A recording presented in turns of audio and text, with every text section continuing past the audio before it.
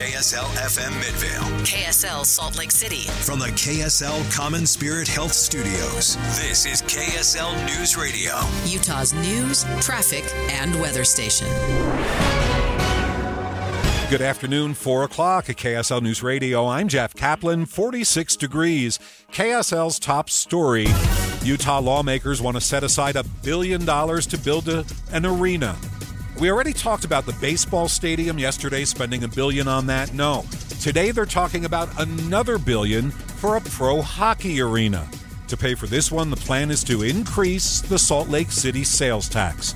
Our team coverage begins with KSL News Radio's Adam Small. This is a generational investment. Senator Dan McKay's bill would raise Salt Lake City's sales tax by 0.5% so long as the legislature and the Salt Lake City Council give it the thumbs up. He says that tax increase alone would generate $1 billion for a new stadium over the next 30 years, and that might not only be the home of a new hockey team, it could also house the Utah Jazz or even both of them. Speaking with David Dujanovic, McKay compared this to past investments that kept people coming to the downtown area, including the 2002 Olympics and the construction of the City Creek Mall. It is hard to not appreciate the fact that we might be shortcutting what some of the biggest downtowns are experiencing. This bill would need to clear the entire legislature and get the governor's signature in the next 8 days to become law. Adam Small, KSL News Radio. That might be no problem. Utah lawmakers are already signaling their support for the hockey measure. That's before it's even heard in committee. KSL News Radio's Amy Kobabe continues our live team coverage. Amy?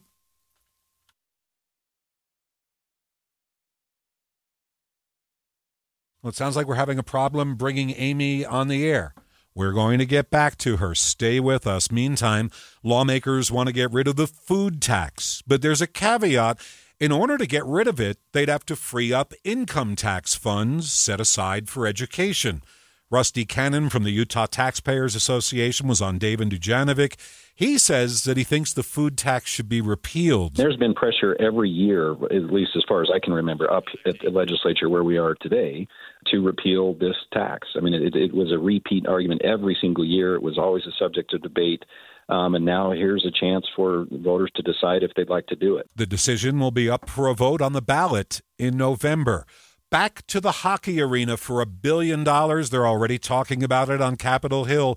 KSL News Radio's Amy Kobabe joins us live. Amy? Jeff, of course it came up today in Senate media availability. Senate President Stuart Adams says having a new stadium would be good for the state. Well, the hotels benefit, and also the rental cars benefit, and those businesses around downtown, if we can revitalize downtown or keep downtown vitalized, benefits. This is very similar to what Adams said yesterday about a possible Major League Baseball stadium on the west side. The first public comments on this proposal will be heard in about an hour. Senate committee has called a meeting to consider this bill.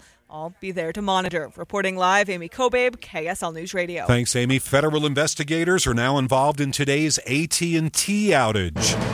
Maria Chaleos is live at the KSL National News Desk. Jeff, the cell phone networks and federal agencies are now urgently investigating whether the outages are the result of a cyber attack, a hack, or simply some sort of technical malfunction. National Security Advisor John Kirby says it's still too early to say. DHS and the FBI are looking into this as well, working with the tech industry, these network providers, to see what we can do from a federal perspective to lend hand to their investigative efforts to figure out what happened here. 73,000 AT&T customers were impacted at its peak. Some Cricket Wireless, Verizon, and T-Mobile customers were also affected. Financial markets had their best day of 2024. NVIDIA sparked a rally on Wall Street after the AI chipmaker reported another blowout quarter. The Dow and S&P surged to record closes. And Americans are spending 11.3% of their budgets on grocery costs. The Agriculture Department says prices haven't been this high since 1991. Moody's chief economist Mark Zandi says a number of core food options like eggs saw increases over the past several months. Egg prices were back up again. Meat products also saw some big jumps. Also, soda prices jumped a lot. Things that we all enjoy, prices are still jumping. He says a number of factors such as strong demand, limited supply, and weather events have created a perfect storm for hiking prices. Live from the KSL National News Desk, I'm Maria Chaleos, KSL News Radio. A Utah woman thought she was buying original Van Goghs and Monets, but now she's saying she spent hundreds of thousands on fakes. The California jeweler arrived with a truckload of paintings last March. The woman traded a few of her expensive jewelry pieces and paid him $200,000 for a few paintings. She sent them to an expert to assess the authenticity, all of which were, of course, fake. The seller was charged last week with second-degree felonies. We are just minutes away from what could be the first moon landing by an American spacecraft in 50 years, the first soft landing on the moon since 1972. Intuitive Machines is a private company. Their lander, Odysseus, is nearing touchdown, rounding out a 6-day trip to the moon. It's scheduled to happen at 4:24.